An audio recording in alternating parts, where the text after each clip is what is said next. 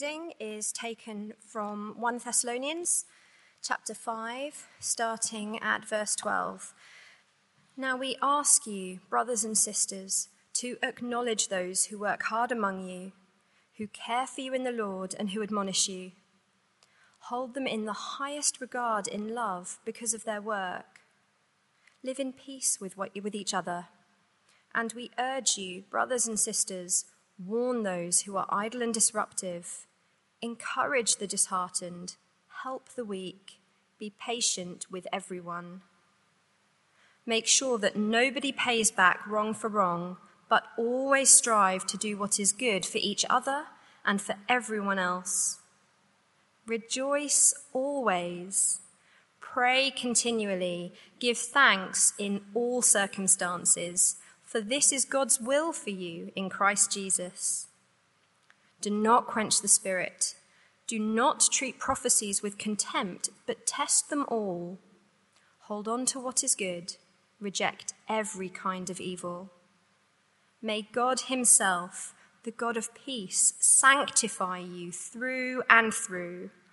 May your whole spirit, soul, and body be kept blameless at the coming of our Lord Jesus Christ. The one who calls you is faithful, and he will do it. Brothers and sisters, pray for us. Greet all God's people with a holy kiss. I charge you before the Lord to have this letter read to all the brothers and sisters. The grace of our Lord Jesus Christ be with you. This is God's word. Thank you. Thanks for reading. Morning, everyone. My name's Matt Fuller, if we've not met. Let me lead us in prayer before we turn back to this lesson of 1 Thessalonians. Our great God and Father, here is a long list of instructions for how we are to live, and we thank you for them. Thank you that you care into the details of our lives, particularly how we relate to one another when we gather. But Father, thank you more than that you are faithful and you are the one who brings us before you blameless. So Father, would we hear your voice so you would be at work amongst us, sanctifying us through and through, we pray in Jesus' name. Amen. The editors who put together these sort of different Bible translations, this one, the NIV then, you can tell when they've really understood thoroughly what's going on in a passage of the Bible because they give it an electric heading such as final instructions, which I guess only has any pleasure if you've worked your way through a whole long list of instructions. If you're you're building an IKEA kitchen and you're on page 56 of the manual, final instructions, yay! That might be a bit more exciting, but normally not the most tantalizing of words, final instructions. But of course, you have some sympathy because I don't know what you made of it when it was read. There's a long list of, quite staccato imperatives. It's a little bit like a spiritual shopping list. But I want to suggest to you that what's going on here is instruction on how Christians can live blamelessly. And that matters. It's been one of Paul's little significant words in this letter, more so here than any of his letters, really. And we get it in our reading today, this prayer that Paul prays, chapter 5, verse 23, may God himself, the God of peace, sanctify you through and through. May your whole spirit, soul, and body be kept blameless at the coming of our Lord Jesus Christ. It was the earlier prayer that he prayed, just back over a page, chapter 3, verse 13. May he, the Lord, strengthen your hearts so that you will be blameless and holy in the presence of God our Father when our Lord Jesus Christ comes with his holy ones. He's told them earlier himself, chapter 2, verse 10, that he had lived blamelessly amongst them. But twice he prays in this letter then that when Jesus appears, Jesus will find them blameless. Now that is not perfect, but beyond reproach in their manner of life. That is, they are living consistently with what they confess. They call themselves Christians, and they behave as Christians. That is, they stumble and they fall, but they repent and they get up and they try and make progress. Blameless, not perfect, but consistent. And twice he prays that they would get that way or live that way. And alongside that, he gives them lots of instructions to get that way. So really in this letter, if you want to live blamelessly, you need both the commands that God gives and his promise that he'll be at work to achieve it in them. You've got to have both. So I think perhaps a better title would be How to be Blameless as Christians. This whole section then, you get the phrase brothers and sisters 5 times, verse 12, 13, 25, 26, 27. He's writing to Christians, telling them how to live. I guess you get this sort of passage in other places. Romans 12, 1 Peter 3 has a very similar sort of list. But here in 1 Thessalonians, blameless living, that's the sort of thing you only get in this letter. You don't get elsewhere. Here's how you live blamelessly, consistently as a Christian. Let's cut it like this. I'm going to suggest 3 things we have to do. And crucially then, at the end, one thing that God does. Although there's a long list of instructions, they mostly come up in 3s, which is always pleasing for a preacher who likes 3s. But let's chop it into these 3, okay? Respect your leaders, do good to one another, shape your church gatherings. Those are 3 things for us to do. And then at the end he says, now look, the Lord will surely do it. Okay? Respect your leaders, do good to one another, shape your church gatherings deliberately, and then the Lord will surely do it. That's how we live blamelessly as a church. First, verses 12 to 13, respect your leaders. Now we ask you, brothers and sisters, verse 12, to acknowledge those who work hard among you, who care for you in the Lord and who admonish you. Hold them in the highest regard in love because of their work. Live in peace with each other. Leaders are described in 3 ways, and the church is told to respond in 3 ways to them. So what are the leaders? How are they described? Well, verse 12, those who work hard among you. It's a hard work word. It's a word that Paul would elsewhere use for a laborer. Sweaty work. Kind of doing anything today. But hard work. Physical work. Secondly, they are those who care for you in the Lord, or over you in the Lord, govern you in the Lord. You can translate it one or 2 ways. It's literally those who stand in front of you. But those who care for you and do so by governing you. In Paul's thinking, those 2 come together. If you lead people, you're obviously doing it in their interest. You might cynically say that's not always the way, but that's how he reads it. So those who work hard, those who lead you, protect you, and then thirdly, those who, end of verse 12, admonish you, tell you off, or it's the same word as verse 14, warn those who are idle and disruptive. So church leaders are to work hard, they're to carefully lead, they're to warn, admonish. I guess the opposite would be you don't want people who are lazy, who fail to ever lead and never warn you of anything about that. But in one sense, it's much like Paul's earlier emphasis upon church leadership being like parenting. Remember in chapters 2 and 3, sort of dominated by this image of parenting. And here, parenting is, it's hard work. You lead, you warn. And Paul says, now, leaders like that, those are the ones you want. How are you meant to respond? Well, the church is told to respond in 3 ways again. Acknowledge them, verse 12. That is, recognize that there is such thing as structure. Acknowledge them. Verse 13, hold them in the highest regard in love. And end of verse 13, live in peace with each other. I think it's quite interesting. Paul describes pastors by their function. No one gets a title. It's just how they behave. And this is how you're meant to treat pastors whose actions are hard work, who lead and who admonish.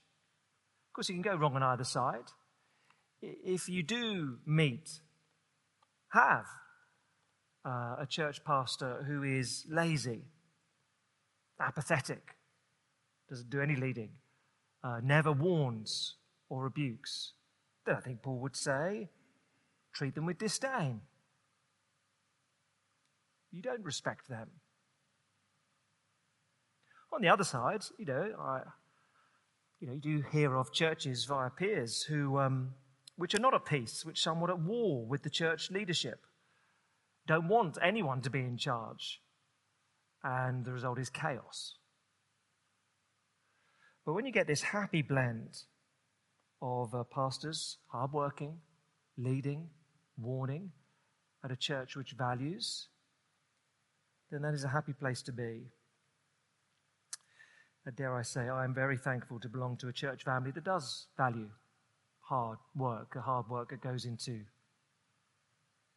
Bible study, working on sermons, planning direction, that sets aside some of us to invest in that, to draw alongside people, in particular, to warn them, to warn the church. It's a happy place to be. So Paul says, look, if you're going to be a blameless church, you've got to have functional leadership. So respect your leaders will be the first. Second thing, he opens it out a bit more broadly to one and all. Verses 14 and 15, do good to one another. Seems to be a parallel start, doesn't it? Did you think that? Verse 12, now we ask you. Verse 14, and we urge you. Seems to be sort of moving into a slightly different thing. Verses 14 and 15 then, it's broader. All the imperatives here are plural, addressed to the whole congregation. So verse 13, we all urge you, brothers and sisters, 3 groups highlighted again, that magic number 3. Warn those who are idle and disruptive. Well, back in chapter 4, he'd said, look, there are some amongst you who are freeloaders. We don't want that. No time for freeloaders. Paul said, look, I work with my hands. Everyone should be working hard. You occasionally get that in church. We've had one, over the years, one or two said, no, you need to support me financially at the moment. I can't pay my rent. Well, why is that? Well, God has called me to be a professional singer. And so I need to be available to do any work available. So I can't hold down a job. You need to support me because God has called me to that. So you have to. And you think, no, we don't. I think God's saying to you, get a job.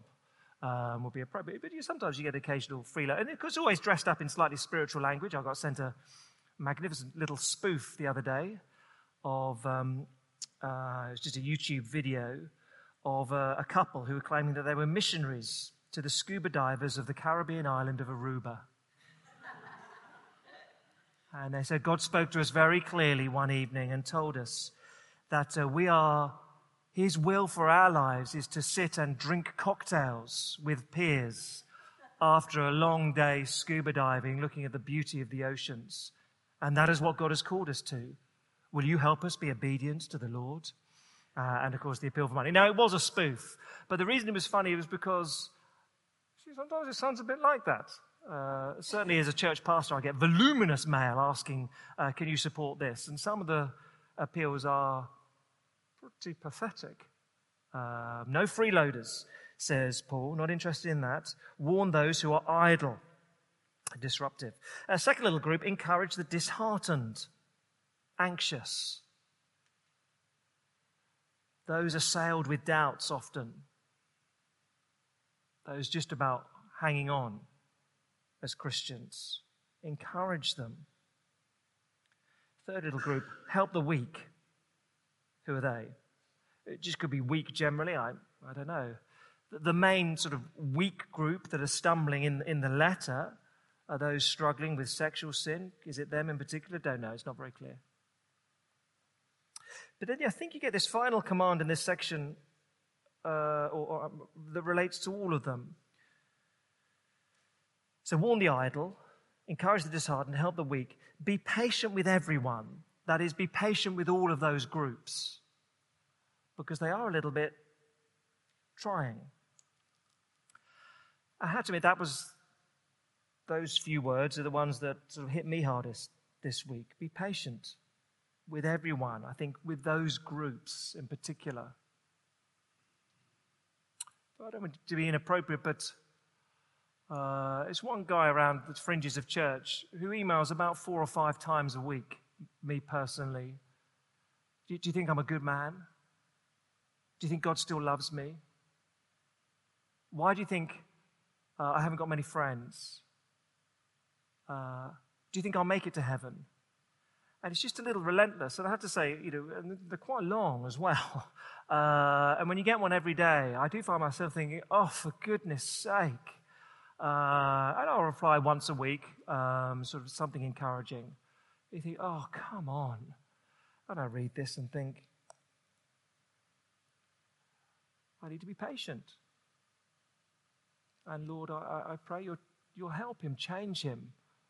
For years, words have just sort of bounced off him, words of the gospel. He's just not got confidence in Christ, but I need to be patient with him.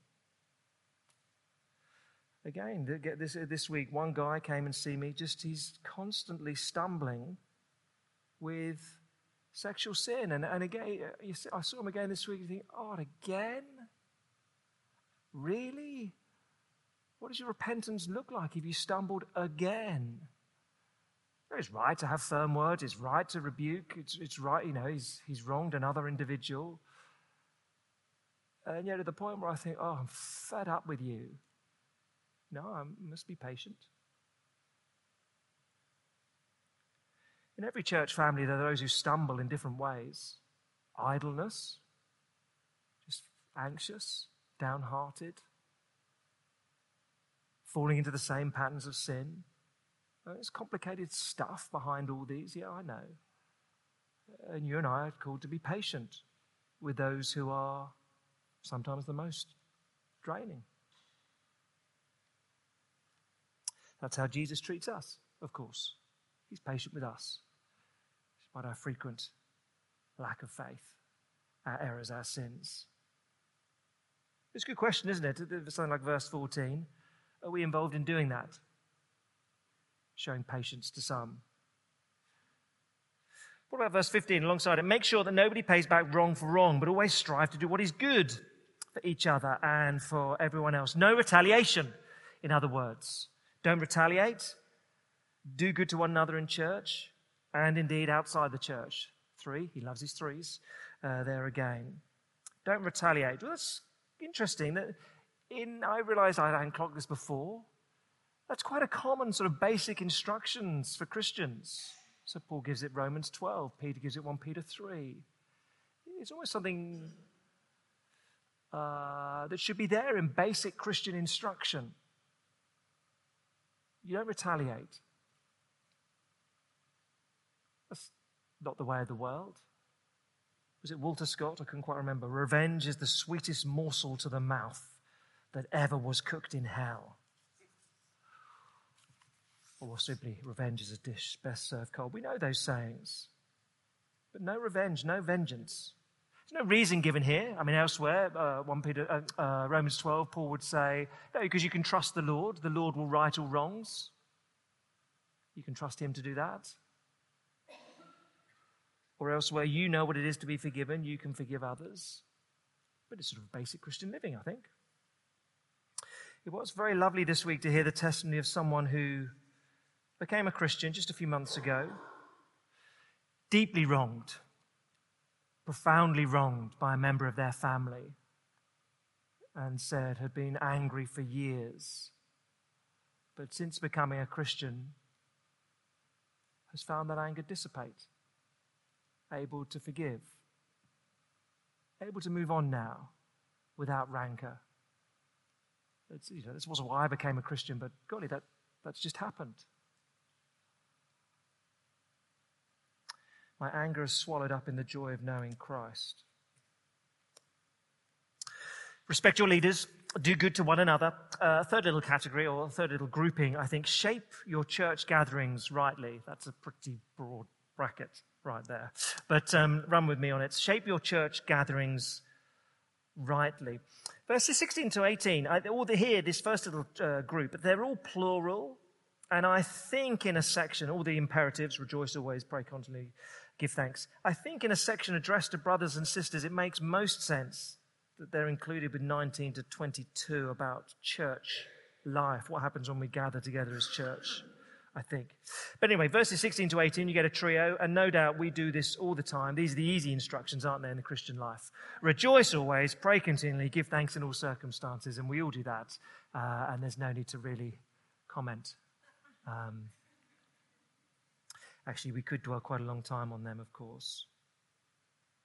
Rejoice always, presumably like Philippians 4, it's rejoice in the Lord always. You can always do that, no matter what's taking place in life. He's always good. You can always enjoy him. He's always with you. He will take you home. He's good. Rejoice. You can do that any time, whatever life is bringing.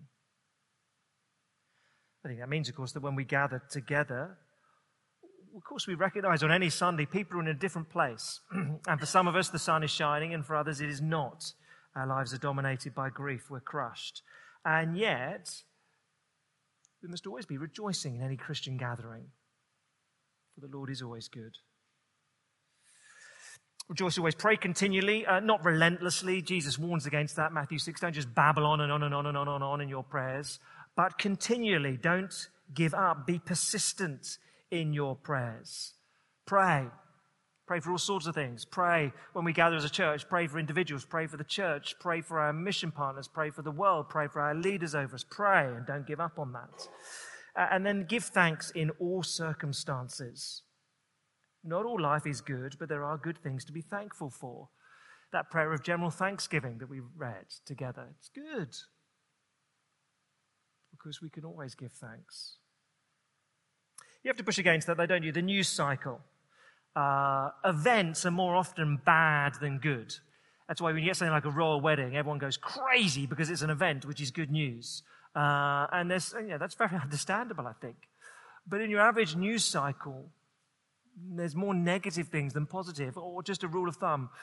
You could ask yourself this. When I watch the news, whatever it is, news at 10 or whatever it may be, at the end of 20 minutes, half an hour, am I more encouraged or a bit flat?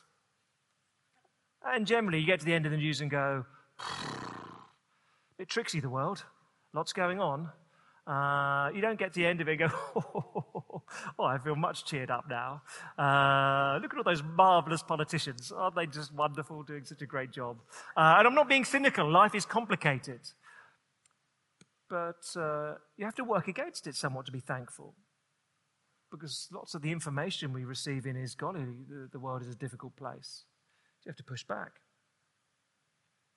I wonder if these three are mutually reinforcing. Rejoice always, pray continually, give thanks in all circumstances. If you pray lots, well, you see answered prayer and you give thanks, I guess.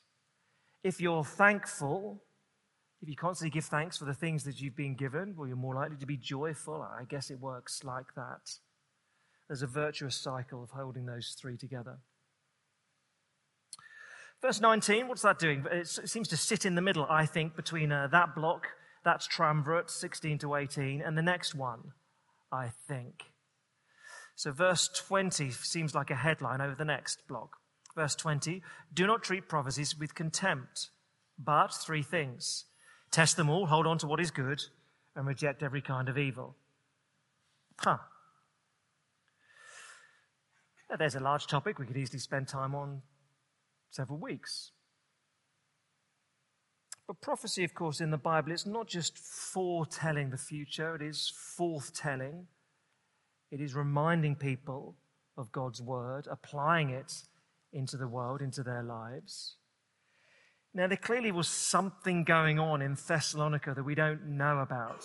Was it that everyone was claiming to have direct revelation from God? And so the church is just cynically saying, oh, shut up. And every single claim to come from God was being rejected. I don't know. But Paul's headline, verse 20, don't treat prophecy with contempt. 3 things: test them, hold to what is good, reject every kind of evil, what is not good. How do you test what someone says? Well, there are numerous places you turn to in the Bible that give you instruction. One, Acts 17, you weigh it against Scripture. Like the Bereans, they're good at that, we're told. Acts 17, they weigh everything that is said against the Scripture. That's one test you'd want to apply. Or a second one, Galatians 1, does it agree with the message of grace alone? If it doesn't agree with the fact that we're saved by the work of God in His grace and by Him alone, we'll reject it. Another sort of way of test, Matthew 7, Jesus says, how does a prophet behave? You'll know them by their fruit. So if someone's message is out of sync with their behavior, if their behavior isn't Christian and consistently so, just ignore them. Doesn't matter what they're saying. Which I think tangentially means if you don't know someone and they say, oh, I've got something to tell you, sit very lightly to it. You hear with confidence words from people you trust because you see their lifestyle. Does it edify? Will be another one. 1 Corinthians 14 has to build up the church. There are some tests you'd apply. How does it fit with Scripture? Does it fit with grace alone? What's the behavior of the person speaking like? Does it build up a church? Those sorts of things. So don't reject everything, says Paul. Do test what's said. But I wonder, therefore, if this verse 19 sort of sits between these 2 sets of instructions. Don't quench the Spirit. And you can quench the Spirit of God by a lack of joy, a lack of prayer, a lack of thanksgiving. Or you could quench Him by just dismissing anyone claiming to bring you a word from God. But be deliberate in what you do in church. 3 things. I think you can summarize them in those ways. 3 things. Respect your leaders. Do good to one another. Shape your church gatherings. You do those things right, and that'll help you create a blameless church. And yet, very happily, wonderfully, he finishes on verses 23 and 24. May God Himself, the God of peace, sanctify you through and through. May your whole spirit, soul, and body be kept blameless at the coming of our Lord Jesus Christ. The one who calls you is faithful, and He will do it. You have to hold these things together. To make progress in the Christian life, to be blameless, you have to obey the commands of God. And you have to trust His promise that He will do it. That by His Spirit, He will transform you so you live this way. But it isn't a passive thing. He transforms us by issuing commands which we obey. Let me put it this way, it's a bit daft. But when I was younger, my mother was very keen that her children learn to cook and so could be competent themselves. And so I remember observing my sister, who's a few years older than me, learning to cook, and it came to my age and instruction came. And there came one fateful Sunday, I think I was 12 years old, when my mother said, this Sunday you will cook the roast for the family. Now, we were not a Christian family. We were not going to church. But Sunday lunch was quite a big thing. We'd always have others over. My grandmother came over every week, and she was somewhat of the matriarch. And everyone really awaited her verdict upon dinner. It was sort of silent until she'd say, "Too chewy," or whatever it may be. But it just felt like quite a big deal. It's your time has come. And you will now cook Sunday lunch for the family. Now, that could easily have been a pretty crushing task, a sort of overly demanding request of me. But of course, she did help. She purchased the ingredients. They were all there. I didn't have to go hunting for them. She helped me plan it out. The key to a roast dinner is just all about timings. It's not complicated if you get the timings right. So as you plot the timings on a piece of paper, this will happen then, okay? So you've got all of those. She didn't leave the house. She did sort of hover. And every so often would be a little bit, have you put the potatoes on to boil before they go? Have you Have you thought about the parsnips going in yet? I mean, there's little instructions along the way feeding in. Have you made the batter mix for the Yorkshire puddings? You know, all these things, they're just to be fed along the way. And I did it. And in my mind and in my memory, it was magnificent. Who knows? Who knows? There was a command, but she gave me everything I needed so I would not fail. She was faithful. She made sure that the meat was cooked through and through. Now, the Lord God is one who says, here's how you live. You live like this. I require you to be blameless when the Lord Jesus Christ comes. Not perfect, but just living consistently. Your profession of faith is demonstrated in your actions. Yeah, that's what I require.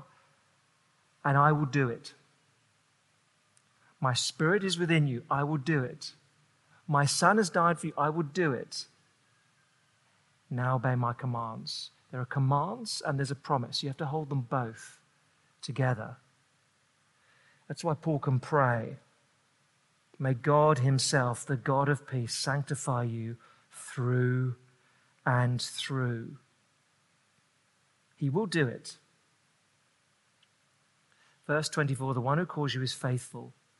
The God who came to die for you in Jesus Christ is never guilty of a half job. He finishes his work. He's faithful. If you're calling yourself a Christian here this morning, he has called you to that. He will be faithful to the end. So obey his commands. He'll make sure you're blameless when he comes. Let's pray together.